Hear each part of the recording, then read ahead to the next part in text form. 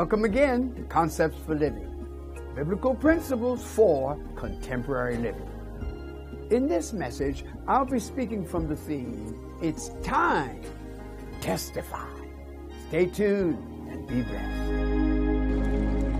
Much of that which we do in Christendom, that which we do in the church, that which we do in our own individual Christian lives, is more introvert than it is extrovert. It's more about me. It's more about us than it is about them or others. It's the truth. Whether by ritual, routine, or relationship, it all seems to turn back in on us. And if it doesn't, we get upset. I don't feel good. That song didn't move me. Or we'll say, well, it's not satisfactory to me. Or it's not meeting my need.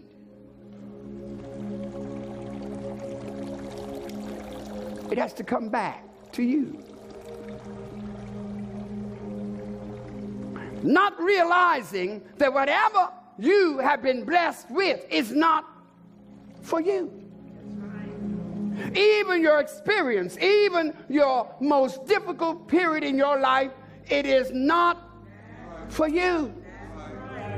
It's only so that you might be able to say, like Paul, listen to it, because you've read this 100 times, I'm sure, before. He says, for I have received that which I deliver unto you. Yes. That which I have been blessed with, I deliver to you. That which I've gone through and learned from, I give it to you. Yes. Just being a Christian is not about me. It's about what God's going to do with me to cause others to become Christian. Amen. Help me, Holy Ghost. So then, what I'm saying in short is that while we have a legitimate right to celebrate our experience personally, we must also remember that we have a mandate in that experience to testify to other people. But what we tend to do is to say, that's my own personal business. Nobody's business but mine. I'm the one who went through this. God did it for me. And what we do is we personalize it to the extent that we never fulfill our assignment for other people. God only let you experience that so that you might have something to convey to somebody else. So don't, in the future, think it's all about you.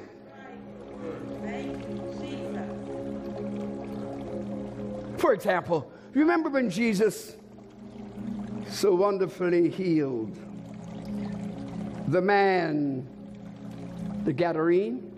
Yeah. Look sometime in chapter 5 of St. Mark's Gospel. And what you will find is that there was a man. I said there was a man.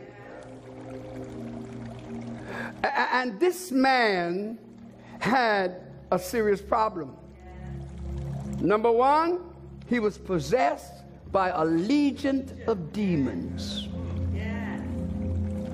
This man lived among the tombs. In other words, his address was the graveyard. This man would mutilate his own body. This man was so violent and vicious that not even chains could restrain him. In that chapter, you'll find that what was happening was that the Bible says that no man could tame him. But one day,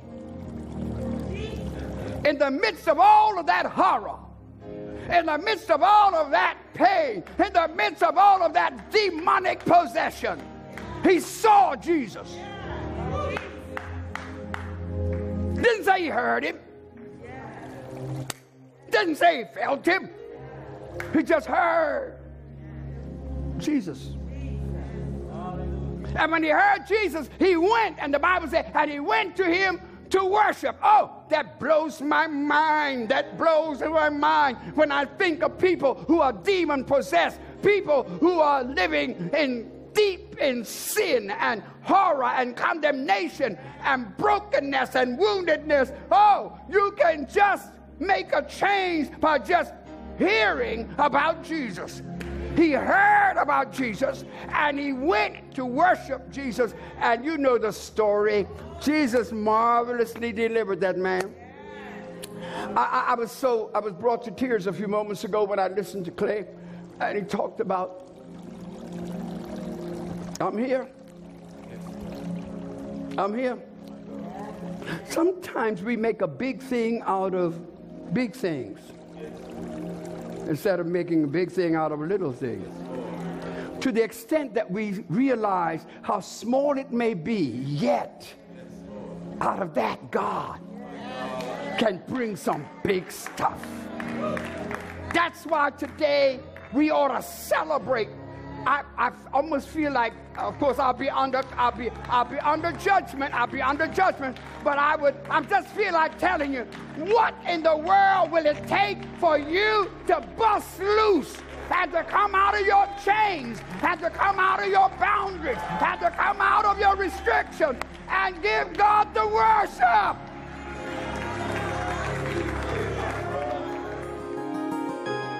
The 3 points of this message: the historical, 2, the personal, and 3, the evangelical.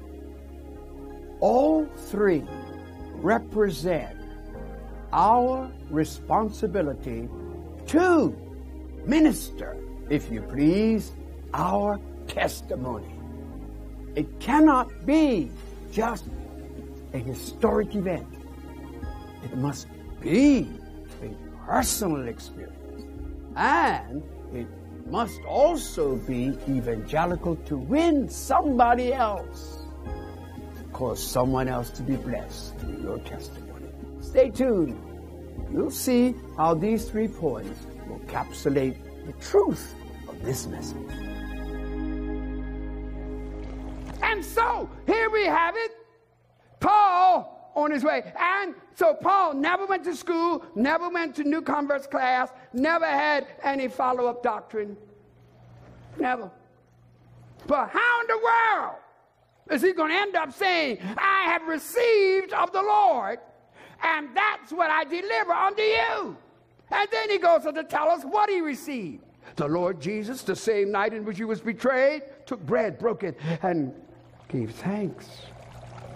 And then he said, this is my body which is broken for you. This do. God have mercy. This is my body which is broken for you. This do. Go and repeat it. Go and replicate it. Go and imitate it. Instead, what we do is, got my bread, got my cup. Yeah. Thank you, God, for Holy Communion. Thank you, God, for the Eucharist.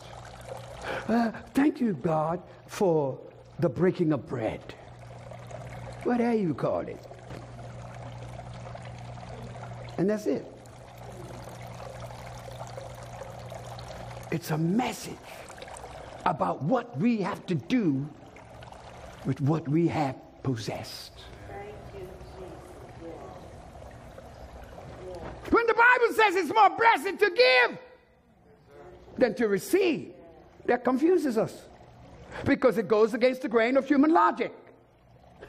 But when you see this, that it's more blessed to give, it's more blessed to release it, it's more blessed to release it than it is to receive it. Out there, it's more blessed to release it than it is to receive it. It's more blessed to receive. We say it's more blessed to receive than to release.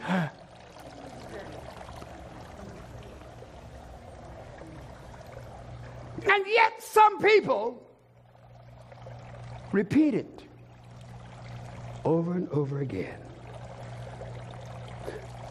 Paul says something. I'm going to read to you from Galatians. It's found in Galatians 1. I'm going to read from the Amplified Bible. Let's go to verse 11. For I want you to know, brethren, that's it. I want you to know, brethren, that the gospel which was proclaimed and made known by me is not man's gospel or human invention, according to our, what now? Patterned after any human standard. What he's saying is, what you see me doing, I didn't get it from human beings. For indeed, I did not receive it from man. Verse 12. Nor was I taught it, but through what? Revelation given me by Jesus the Messiah. That's how I got what I know about the Lord's Supper.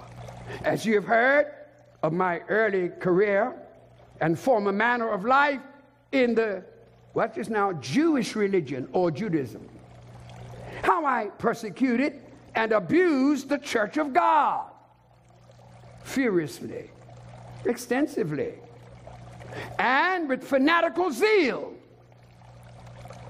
did my best to make havoc of it and destroy it.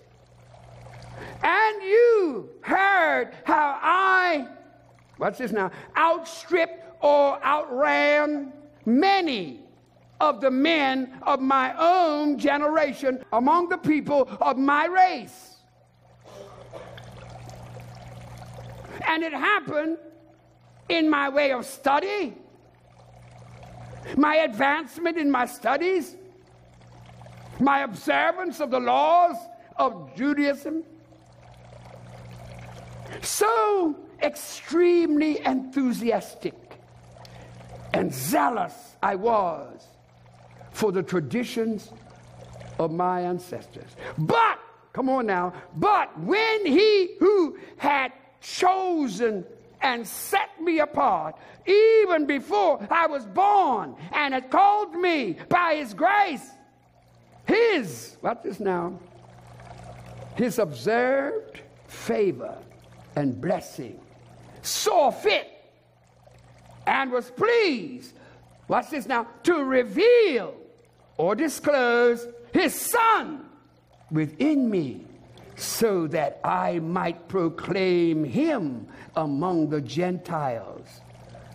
Got this? The non-Jews. Got that? And then he goes and says, immediately I did not confer with flesh and blood. I did not consult with what? Any frail human being, or communicated with any, nor did I even go up to Jerusalem to those who were apostles, special messengers of Christ. Before I was, but, what's this now? I went away and retired into Arabia. And after I came back again to Damascus. He was in Arabia for 3 years. Why did you read all that?